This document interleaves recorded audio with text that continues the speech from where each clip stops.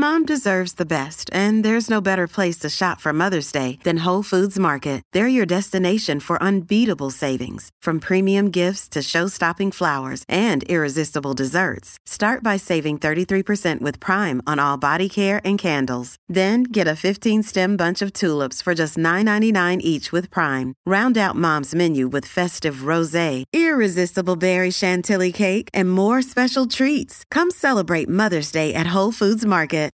Think you know the Brooks Ghost? Think again. Introducing the all-new, better-than-ever Ghost 16. Now with nitrogen-infused cushioning for lightweight, supreme softness that feels good every step, every street, every single day. So go ahead, take your daily joyride in the all-new nitrogen-infused Ghost 16. It'll turn your everyday miles into everyday endorphins. Let's run there. Head to brooksrunning.com to learn more.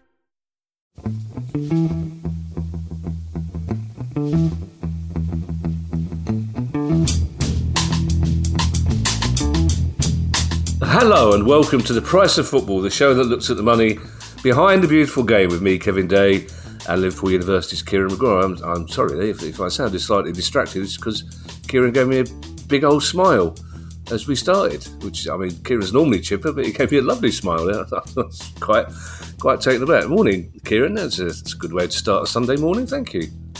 Well, it's nice to see you beaming from ear to ear, Kevin. So, I don't know what could have possibly caused that, of course.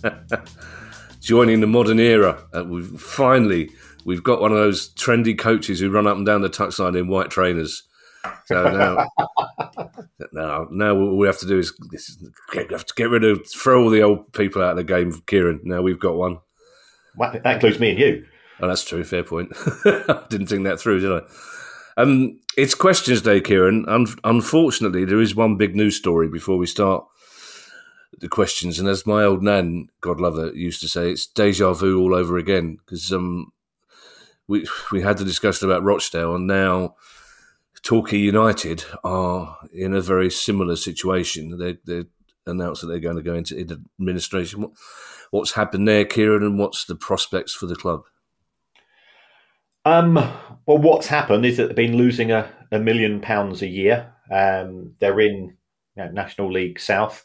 By all accounts, they're one of the very few full-time teams in National League South. We have our secret National League South executive who we often contact, and I think he would be slightly surprised to.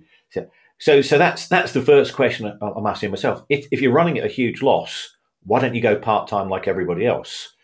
So the club is owned by a guy called Clark Osborne, who's 72. I think it's fair to say he's had a bit of a checkered history in relation to lower league football. So he doesn't come with high recommendations from other entities to which he's had contact. But I think the technical phrase is that he's seen his arse.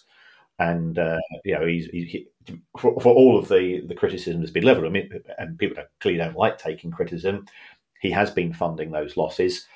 He's funding those losses via a company called Riviera Stadium Limited. And I've looked at the accounts of Riviera Stadium, and they owe somebody or something or some entity, the thick end of £5 million, which they then effectively put into the football club. But there's no indication as to where that money has come from. So sort of the money trail has tailed off. So that's the position they're in. Where do we go from here? Well, assuming that the administrator is formally appointed, the administrator will now take over the day-to-day running of the club, will get together a list of assets. And again, looking at the Torquay accounts, they've got property assets which are worth a few million, so that's got to be attractive. When we spoke to Simon at Rochdale, he says he was looking for £2 million for Rochdale. Well, if these property assets in Devon are of the value that the club's got, and those are the cost assets, then a £2 million price for Torquay United would be quite a good one for anybody buying the club. So the administrator's job is to see how much money have we got to run the club, and that's a key issue. So where's that funding going to come from? And then has got to market the club with a view to selling it as a going concern. And whoever buys the club acquires the assets but not the liabilities. There's a couple of things there, Kieran. I suppose if you're already full-time, it makes it very difficult to go part-time because you're going to lose a lot of the staff that you have, the playing staff. The idea is probably not to go full-time in the first place, but clearly that was a sign of ambition. Talking about their accounts, Kieran, so you say you're confident that they owe several £1 million, but the accounts don't show who they owe that money to. Is that something to worry about? Is that normal practice for accounts? Why is this sum even in the figures if it's not revealing who it's owed to? Yeah, I thought you have to follow the crumb trail. Torquay probably are in the region of £5 million to this company, Riviera Stadium Limited, which was set up by Clark Osborne. Riviera Stadium's only asset is £5 million due from Torquay United. And on the other side of the accounts, you go, well, somebody must have lent that money in the first place to Riviera Stadium Limited.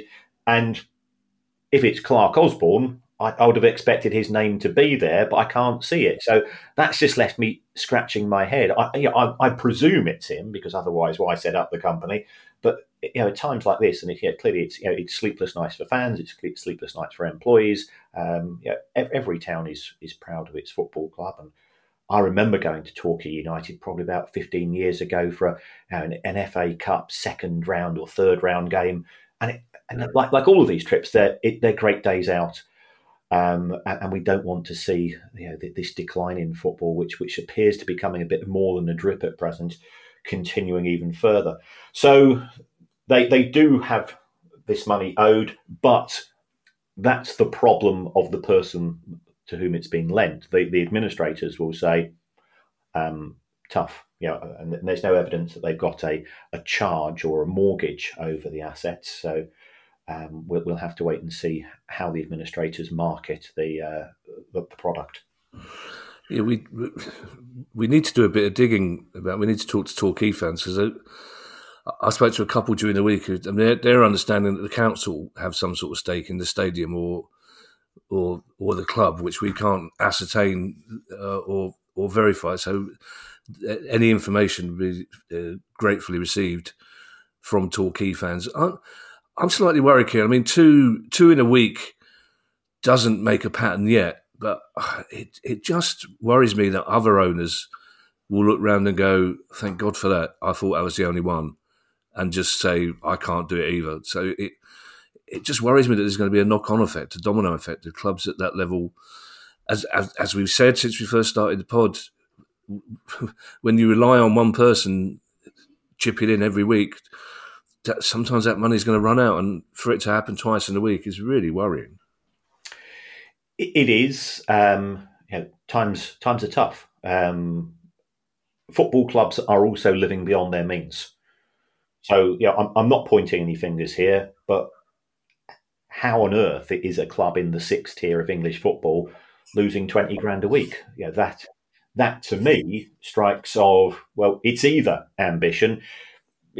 We've heard rumours and stories that Mr. Osborne's, and as you rightly said, if personal circumstances change for whatever reason, financial, health, whatever, then people's focus moves away, and you're effectively passing the buck on to somebody else. But I put out some data yesterday, and I appreciate this is in relation to the Premier League, and the Premier League is a far different vehicle. That when the Premier League started, the average weekly wage was £2,020 a week. If that had kept pace with inflation, it will be something like £3,938, and the actual weekly wage is £82,000. So football has been spectacularly successful, and the ability to pay the wages in the Premier League is driven by the ability of the Premier League to bring the money in. But that does have a knock-on effect upon expected wage levels as you drop down the tiers, and it does put pressure on those clubs who are ambitious, who want to make the next tier. Now, our first question, Kieran, comes from Max Healy. Strong name, Max Healy. And it involves Brighton and Napoli. In times gone by, Kieran, this would have been my opportunity to go, imagine Brighton and Napoli in the same sentence. That's never going to happen, is it? Imagine Brighton and a team from But unfortunately, fate and the fact that your team are quite good has got in the way of, I can't do that anymore. Have you got your tickets for Rome yet? I've got my tickets for Rome. I think it's fair to say the tickets weren't the problem. The flight was the problem. And myself and the Baroness were having a heated debate as to whether she was going to the match or not. And she was going, Rome's my favourite city. Right, I'll get you a ticket. Oh, but what about the dog? Well, the dog's not coming with us. Then we sort of, and by the sort of, after 45 minutes of dithering, we finally decided that she was going to go. But I was on the EasyJet app. I wasn't concentrating because I was having conversation, so I booked the flight for the wrong day. And of course, with EasyJet, you can't get refunds. No. All you can do is transfer the flight to somewhere else or take up that flight. So now we're going on an ad hoc trip to Copenhagen. And then I had to go and book the flight itself just for me, by which stage the price had gone up from 130 quid to 430 quid. So yeah, it was. We were not on speaking terms for a few minutes. Ed's just come back from Copenhagen. He did gigs out there. It's a wonderful city. Cool. Yeah. Yes. I love it. I've joined Denmark. Yeah. Great place. He'll tell you how to pronounce it properly in Danish as well. And also with Brighton playing in Rome, as our dear friend Julian Chenry, producer of our live show, said, finally, a chance for Alan Mullery to actually get to meet the Pope. And we can finally find out whether the Pope's response is the one that Palace fans sing about. I just love the idea of the Alan Mullery going, finally, I'm going to meet the Pope, and the Pope going, F off, and singing it. Finley likes that idea as well. So anyway, Maxine, so via Copenhagen, I believe that's how you pronounce it, Kieran. Very good. Max Healy said, Leo Ostigard moved from Brighton to Napoli in a move said to be worth around £5 million up front, with additional clauses that could lead to a final fee of nearing £10 million. Now, Napoli won last season's Scudetto, which may trigger such a clause. Are these clauses easily identifiable in either club's accounts, or do they disappear into a total for transfer ins and outs in the relevant financial year? It's kind of a pertinent question, because we've spoken a couple of times recently about information that you can identify in an account sheet, but I certainly wouldn't be able to do. Yes. Well, Max, this will appear in Brighton's 2023 accounts, but not in the level of detail that you'd perhaps be liking. If you take a look at Brighton's 2022 accounts, and this should appear in the accounts of all clubs, so I'm disappointed with some, including some Premier League clubs, that they are vaguer beyond vague. You will see something called a contingent asset. Now, a contingent asset is a possible future income stream or asset which will arise on the basis of an uncertain future event. So when it comes to football transfers, and this is how I started my teaching career, I always used to use football clubs because we talk about add-on fees. So you can't put the potential extra £5 million into Brighton's accounts until it's virtually certain. Now, clearly, if they sold the player for £5 million and they've got these knock-on clauses, and I had a call from a chief executive of another club about another matter, and during the course of the conversation, he revealed that they had signed a player from Brighton. And he said, I hate your club. I'm going, well, why is that? What have I done to you? He says, the small print.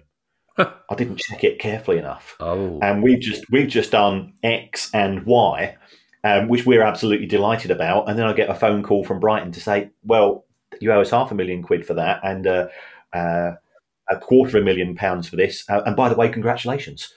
So that's what clubs do. Now, as far as Brighton's accounts are concerned, if you go to note 25, Max, you will find that Brighton potentially are going to receive, or could have received, an additional £11.8 million in respect of player sales. But that was the accounts up to the 30th of June 2022. Ostigard was not sold until the 10th of July 22. And this, again, is something which clubs do.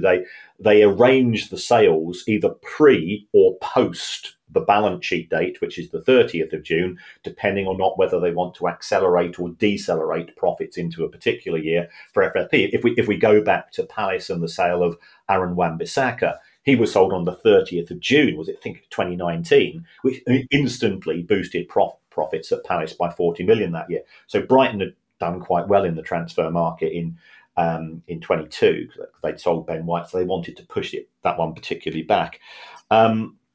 You can also have things called contingent liabilities, which works in the other direction. This is where you've bought players and you've got potential to pay out other sums. Now, that could be to the player themselves, or it could be to the previous club. And in the case of Brighton, potentially we're looking at around about 30 million. If you go to the accounts of Manchester United, I think Manchester United might have to pay out another £112 million if certain goals are achieved. Now, from a fan's point of view, of course, you want those goals to be achieved because it would involve, Bruno Fernandes winning, say, the FIFA Player of the Year, Manchester United doing the double or the treble, and so on. So everything is sort of incentivized. But some clubs do this to a greater extent than others.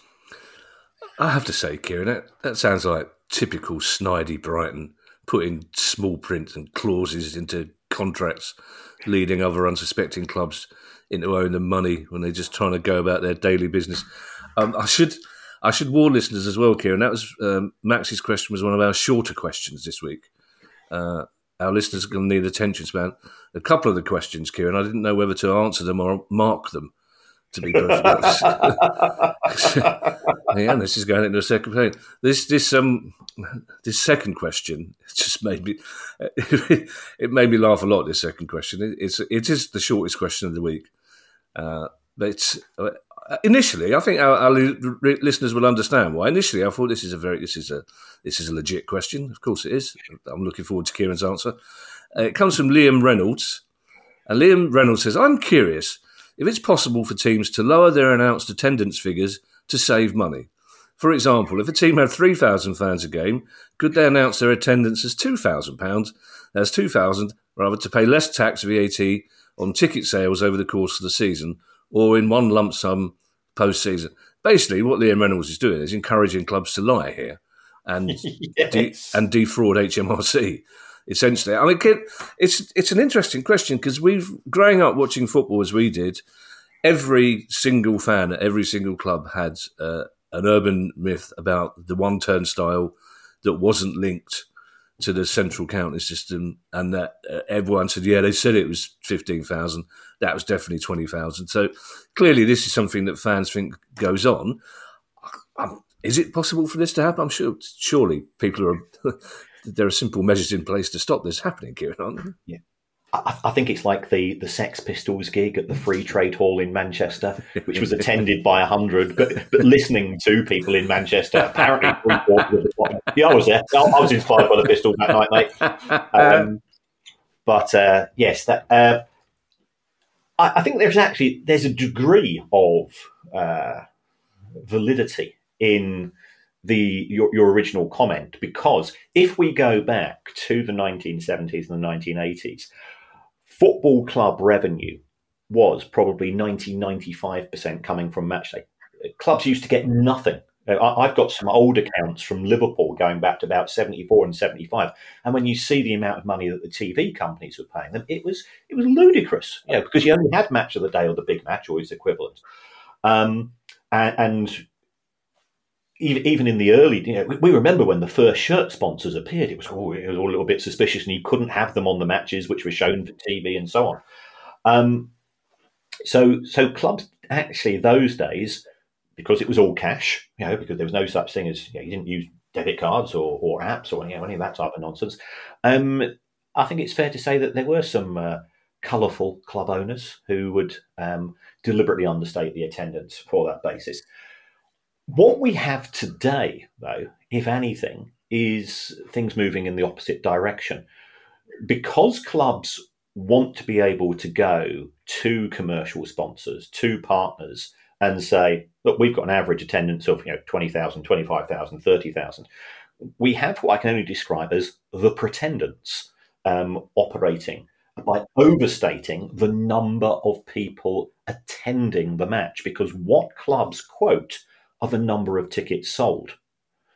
Now, I don't know about you, but there are sort of apps, there are some facilities offered by clubs that if you can't make a match, that you can move your ticket on, only if the club has sold all of the match day tickets, and you absolutely understand it from the club's point of view.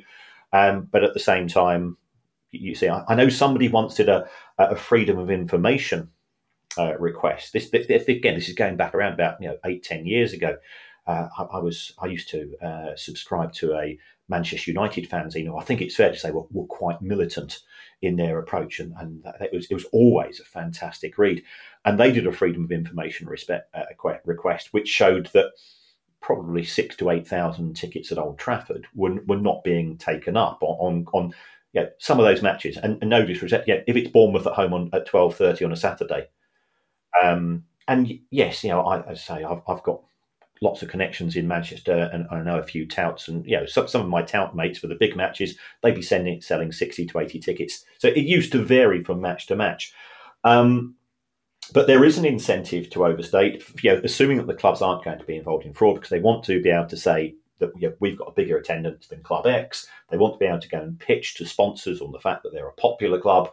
And there's also, and I can't go into too many details, I am aware of some clubs that deliberately overstate attendances because they are connected to money laundering. And what you do, of course, is that you say we've got 3,000 attending instead of 2,000. So that means you've got, say, 1,000 people at 20 quid each. That's £20,000 which has come into the club. And it's things like these which do go under the radar. And I'm not trying to be Billy Big Potatoes here. I know the clubs involved. I know the relevant authorities have been sort of raising an eyebrow about some of these things.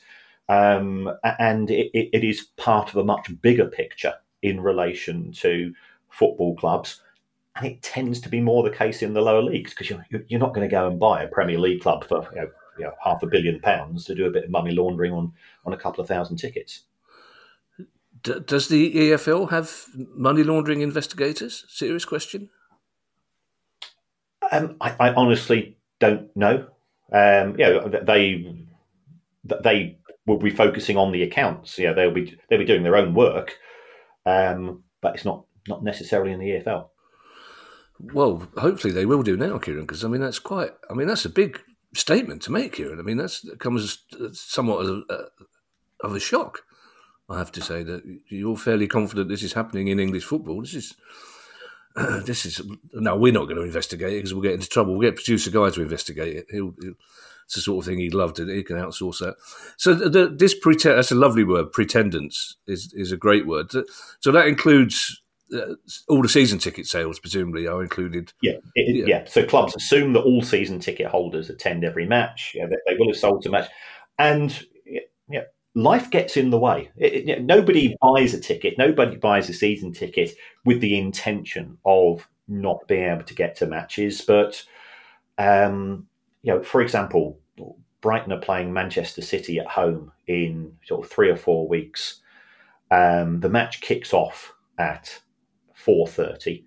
It finishes at 6:30. There's a rail replacement service. So I've got a bus service from Brighton up to halfway up to London. I can't get to Liverpool on that evening. So what I'm going to try and do is to get around it. But it could be that on the day I've worked out the trains, planes, and automobiles. I can't get to Liverpool to teach at 9 o'clock on a Monday morning. So my job takes priority, and I end up missing at short notice. So I don't go. Yeah. Well, my advice to you, Kieran, would be to let the Baroness book it, because otherwise you'll end up in Reykjavik by mistake. What you've said earlier.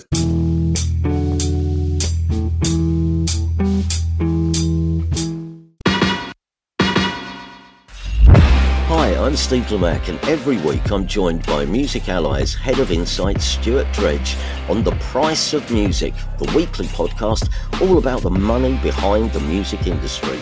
In each episode, we discuss the very latest goings-on in the music business and dig into the finances behind the big stories. So whether you're a music lover who just wants to know more about what really goes on in the industry, or you're an aspiring musician, manager or label owner who wants some inside knowledge on how Spotify's financial model really works, or what the future holds for independent live music venues, this is a show for you. Subscribe to The Price of Music in your podcast app now. See you soon.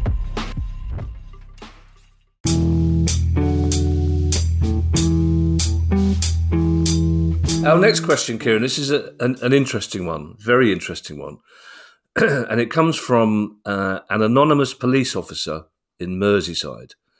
And the question is this: do you have a last known address for Uncle Terry? Is the question.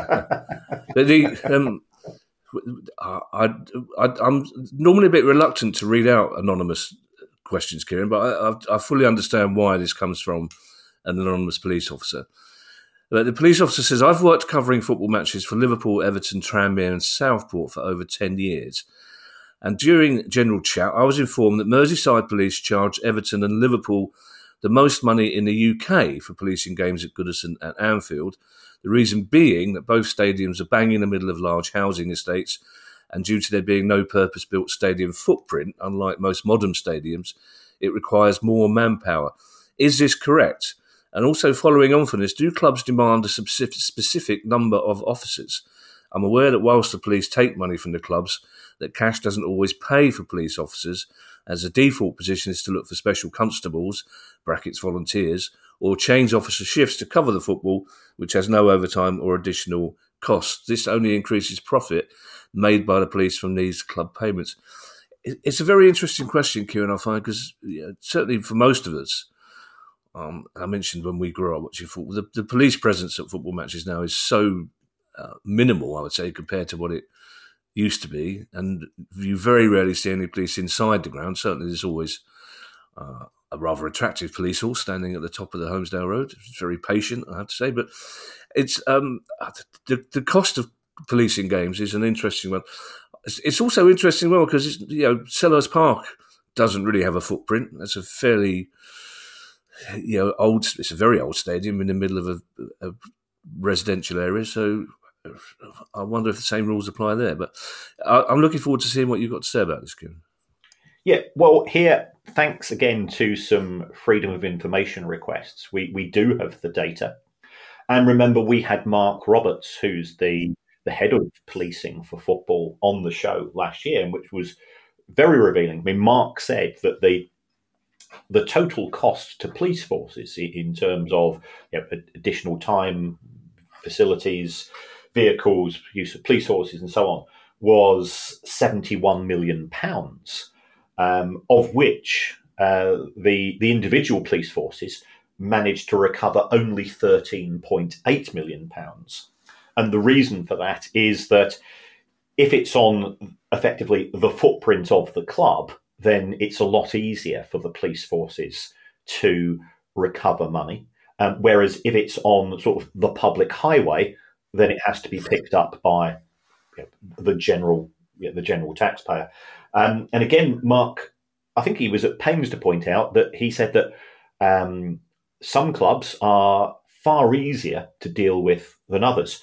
So in terms of the question that was asked by our listener, it's not the case that Liverpool and Everton pay the most amount of money. The club that pays the most is Manchester United, which was £1.39 million last year, followed by Manchester City by 1.25. Again, if I went back to Mark's interview, and he said the Manchester clubs are the easiest to deal with because they get safety. Whereas from other clubs' point of view, it's all about trying to minimise costs, and they just argue and argue and argue. Whereas the two Manchester clubs, by all accounts, say, look, we are blue chip clubs. Manchester United, as we know, if something happens at Manchester United, the whole world hears about it. So Manchester United tend to be good. And of course, there was that match that was cancelled. It was postponed due to fans. So again, that was probably helped, Mark. And I'm aware of all of the activities that took place when that match was rearranged. It was we were moving into sort of Mission Impossible levels of feints and double feints and so on, in trying to make sure that everybody got to that match on time. So in the case of the two Merseyside clubs, Liverpool's cost was £671,000 and Everton's £475,000, which means that Arsenal also paid more than the two Merseyside clubs, but less than the Manchester clubs. Spurs, £423,000. So that was less than half of Arsenal. You say, well, hold on, the grounds are pretty close. They're pretty much similar in terms of attendance. Palace was 219. Newcastle 282. And again, you think about Newcastle, it's sort of centre of the city, but it doesn't have that big footprint itself, and people tend to dissipate fairly quickly. So I think it is an interesting one. There was also an article recently that the Premier League had gifted the police forces, so effectively from central Premier League funds, some in the region around about £8 million. And that was always a bit mysterious. And again, perhaps somebody can follow that up on a freedom of information to see to which police forces has that subsequently been allocated, because that would be, I think, of interest to fans and for other stakeholders in the game. And what was the motivation of the Premier League? Again, is it they finally realising if they want to be seen to be getting their house in order, they need to start paying? It does seem ludicrous at the elite end of football when you've got individual clubs squabbling over a couple of $100,000 when in terms of their payroll it's not a very significant number. Is Wembley included in those accounts, Kieran, the data you came up for? No. I mean that was in respect of football clubs as opposed to the Football Association. I could perhaps do a check if I'm not too busy distracted by booking flights to Scandinavia. I don't see why the Baroness is upset. She's getting a free, unexpected trip to Copenhagen out of it. Oh no, she's absolutely delighted now. Oh, she's great. And then, without giving too much of the game away, somebody at Roma is a big fan of the podcast, and they've been in contact, and they've invited me to the club to have a look around the facilities and do a tour. And, really? Yeah, we are in international podcast, Kevin. Wow, I know for a fact that the Baroness, that's one of her bucket lists things. She's always told me. She said she won't be happy until she's had a stroll around Roma's training camp. You've made her the happiest woman in the world. Johnny Foster has our next question, and it's a good one, Kieran, actually. It's a very interesting one. It's one of those questions I like, fairly simple, but the sort of thing we should have thought of ourselves. And Johnny says retro shirts are big business now, and they are. We're having an interview in a couple of weeks' time with somebody about just that subject. But with many of the companies who appeared as sponsors on the front of the shirts having gone pop, what hoops do clubs have to go through to be able to use their logos? Are there any royalties still payable? And that's a very interesting question. If you're buying, I presume Pirelli are still in business, but if you're buying one of those classic Inter shirts from back in the day and Pirelli weren't in business, would you have to pay them to use the logo? Yeah, I think in terms of those companies which still exist, they are more than happy for these arrangements to continue, because from their point of view, it's free advertising, because they pay for the front of shirt deal for the current season, but not for historic ones. So, I love old shirts the same as you do. And you look at some of those names. I remember Commodore on the front of Chelsea, and we used to have British Caledonian and not Nobbo, which people used to say it shouldn't have two Fs at the end, and so on. Of course, you at Palace and Virgin, which one would presume wouldn't exist anymore in the case of advertising and so on. So if those clubs had gone into administration / liquidation and therefore no longer exist, it could have been the case that the liquidator would have sold some form of intellectual property in relation to those companies, including the name. And therefore, somebody might say, well, if you want to use our name on doing some retro shirts, we would expect a fee.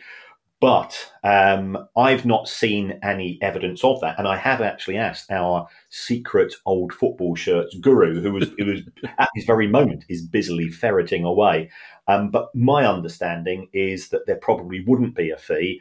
What you can't do is that if that shirt was originally made by Nike or Admiral or Adidas, you can't use the logo of the manufacturer because they still have the intellectual property with regards to that. So for the sponsor's name, yes, but I suspect no fee. You can't use the name of the manufacturer unless you're getting them from certain offshore shirt suppliers, shall we say. Yeah, or onshore, like Tooting Market. Yes. Paul Doddymead has this question. Paul Doddymead says, would there be an advantage in some smaller clubs running their player recruitment as a profit centre? European clubs seem to charge a premium when selling to English clubs, but many players recruited from Europe this season have disappointed on the field. Wouldn't these risks reduce if scouting and recruitment units, driven by the profit motive, had to identify reasonably priced players suited to the Premier League, EFL, etc., that would grow in value and could then be sold on for a profit in the future? This is the first time I've come across this concept, Kieran, of profit centre. I think the use of a profit centre is certainly used by some Premier League clubs. We've spoken at length about the benefits of selling academy players because the fee is 100% profit, which is really good from a football fortune perspective. Football fortune exists in League One and League Two, which is their equivalent of financial fair play.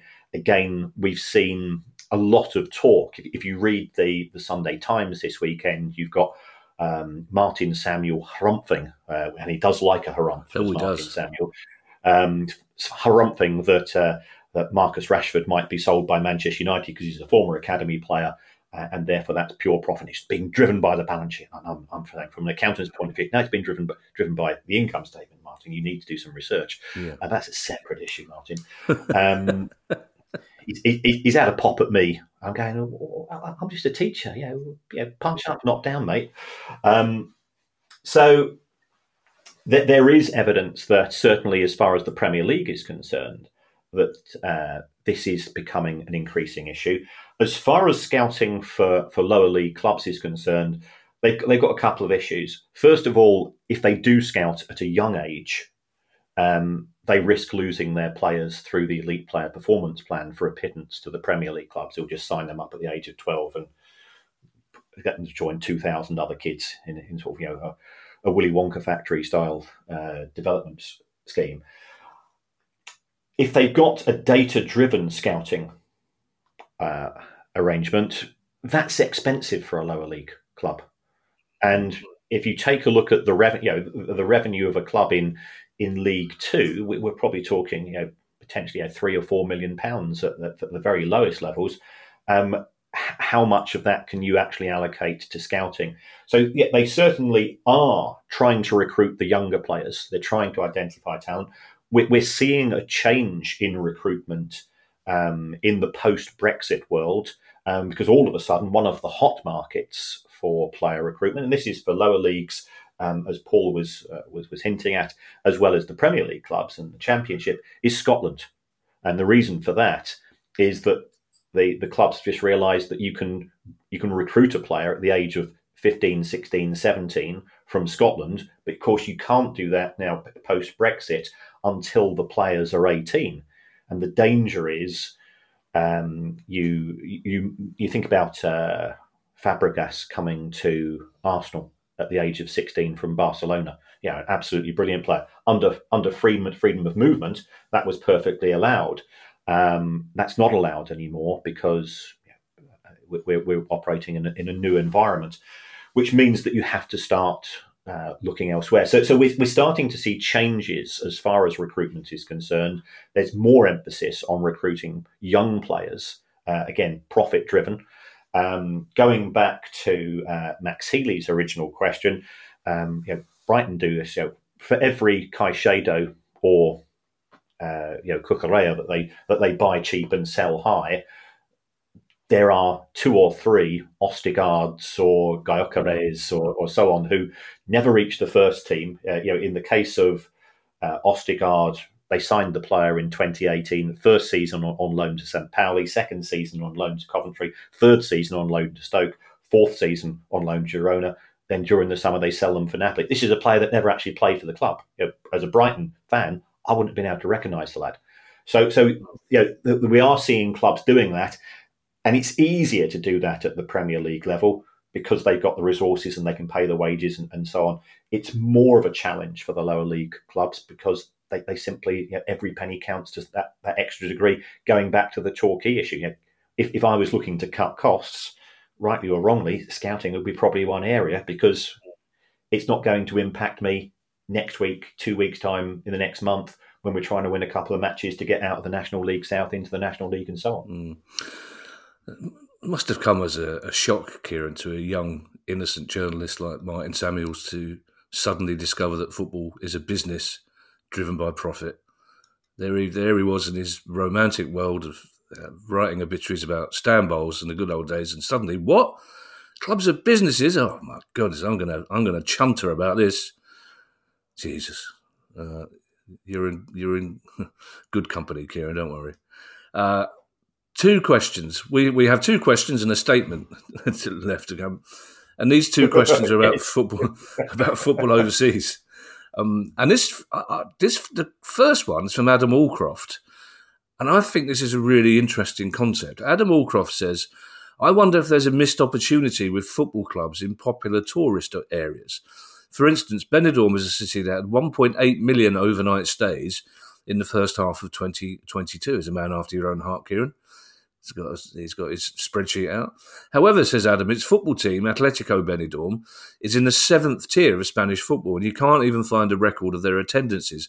For towns like Benidorm and other cities that are inundated with British tourists over the year, is there potential for clubs to directly advertise to tourists and build a worldwide fan base that could sustain them at much higher levels?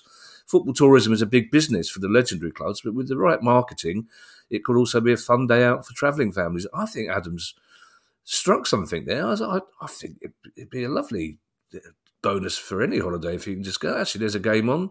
I mean, most of us, when we're travelling, we'll look to see if there's a game on somewhere. So why not? Why doesn't someone like Benidorm try and formalise that? I see the positives. If I was to go away with the Baroness to Benidorm for an overnight stay, and we arrive on a flight, and I say, "I'll see you in a few hours. I'm just popping off to watch a 7th Division Spanish match." Yeah. I think there could be a frostiness on the Costa. So if me and you and producer Guy went away for the annual, which has never yet happened, Price of Football conference on the continent, we'd probably do that. But we'd probably go somewhere like Berlin or somewhere to watch a match.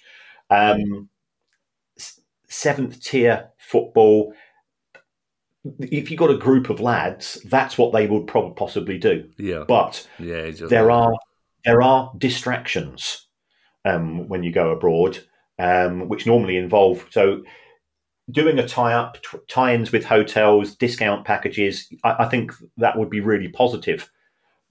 But I don't think it would work in picking up a big audience. And also, as far as getting a long-term fan base, you might have a bit of an affection for them, but it could be a bit like a holiday romance, that it was okay for the 1, 2 or 3 nights it lasted, but when you get home, it's very quickly forgotten about, or you're too embarrassed to tell your mates about it. Mm.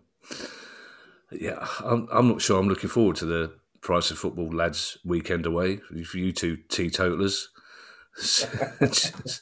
Okay, well, we're going to a museum, are we? Okay, right, fair enough. When we go into football, okay.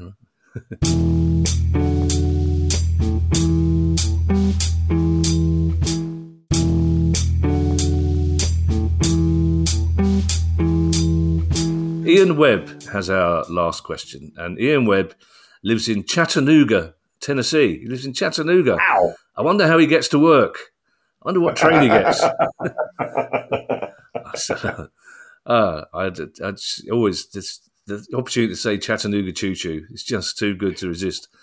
But Absolutely. Ian Webb lives in Chattanooga, Tennessee, and says, recently I saw advertisements for the Powerball, a big lottery that can win you up to $87 million.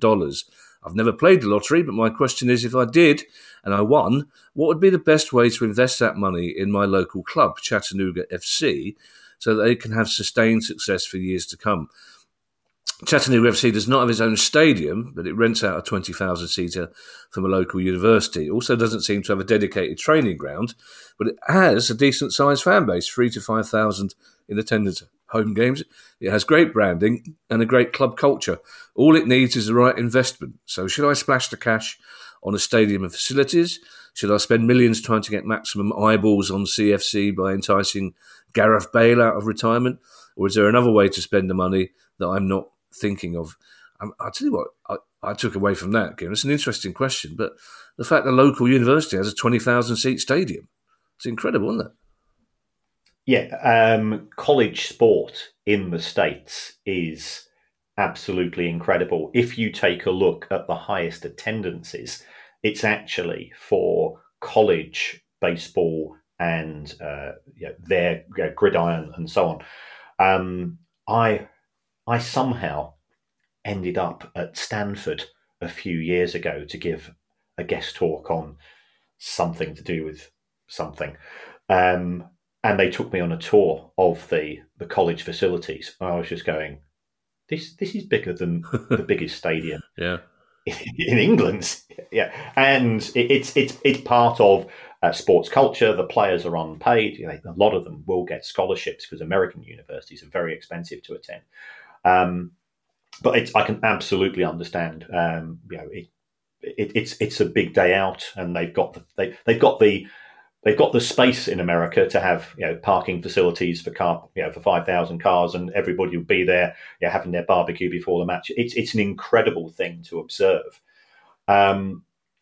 In terms of what I would do, Ian, I would always do the boring things. I would build from the ground up. So the last thing I would do would be to entice Gareth Bale out of the golf course to put on a shirt again, because you'll get a short-term spike, and then people will very quickly lose interest.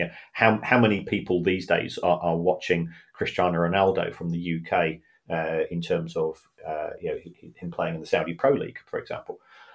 So in terms of investing, I would invest in infrastructure facilities, not necessarily the ground. If you can utilize the college stadium, you've got a decent rent. We'll do the same as West Ham. West Ham have not suffered from renting their stadium.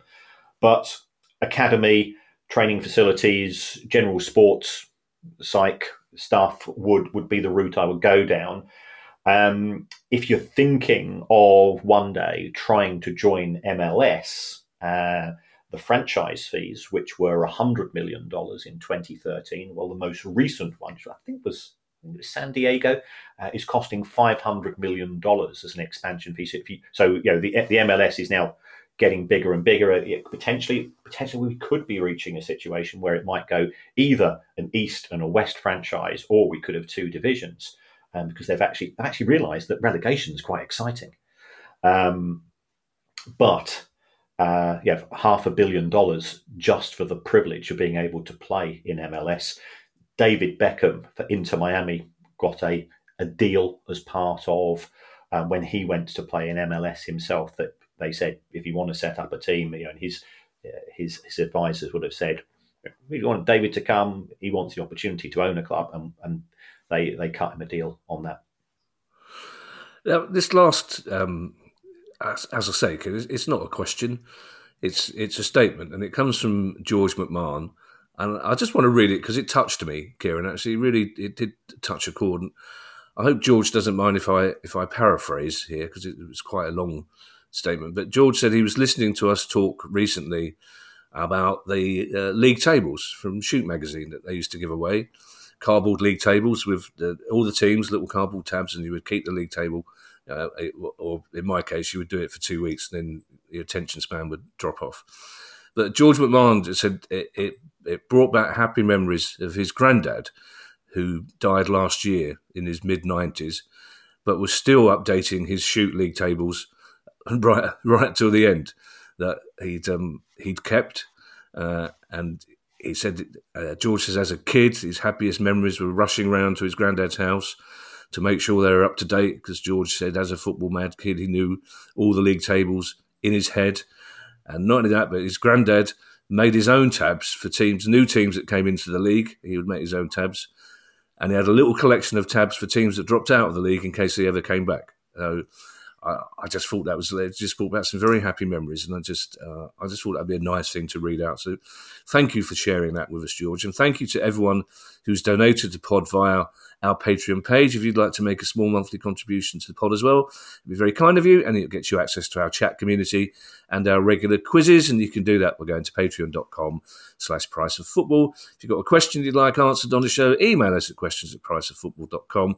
And if you want any of our books or merchandise, you can go to the same website, priceoffootball.com. We'll be back on Thursday with our news update. Hopefully, we'll have spoken to somebody from Torquay by then, and we'll bring you that if possible. In the meantime, I shall hand you over to Mr. Kieran Maguire for his customary farewell.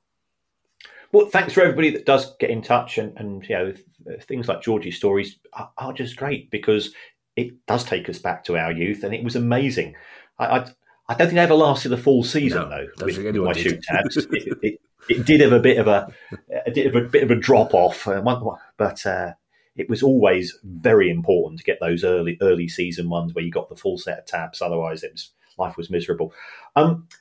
You can support the show in a variety of ways. If you want to have an advert-free variation, there is a Patreon option for that. But there's another way you can support the show. That's to give us a review. It helps us with the credibility of the show. And by gum, we need it at times. So you can write whatever you want, by all accounts. It doesn't really matter. So you could even say you would rather have the show presented by Orson Welles and Frankie Dettori. Wow. Which I think that would be a fascinating conversation. Orson Welles was one of my heroes as a kid. I never quite understood what he was, but I just knew that he was an extremely cool person and slightly bonkers. Wow, Frankie could just play hide and seek behind him, couldn't he? That was yeah.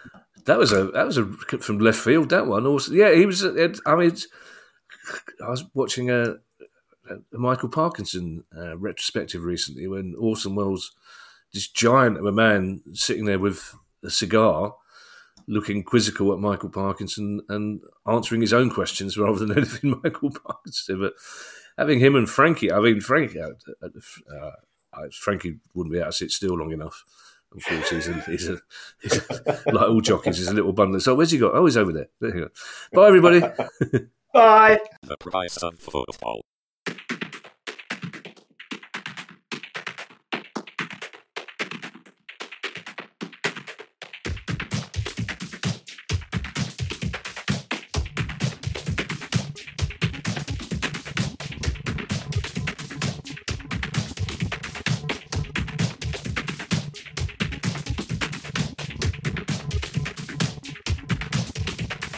The price of football.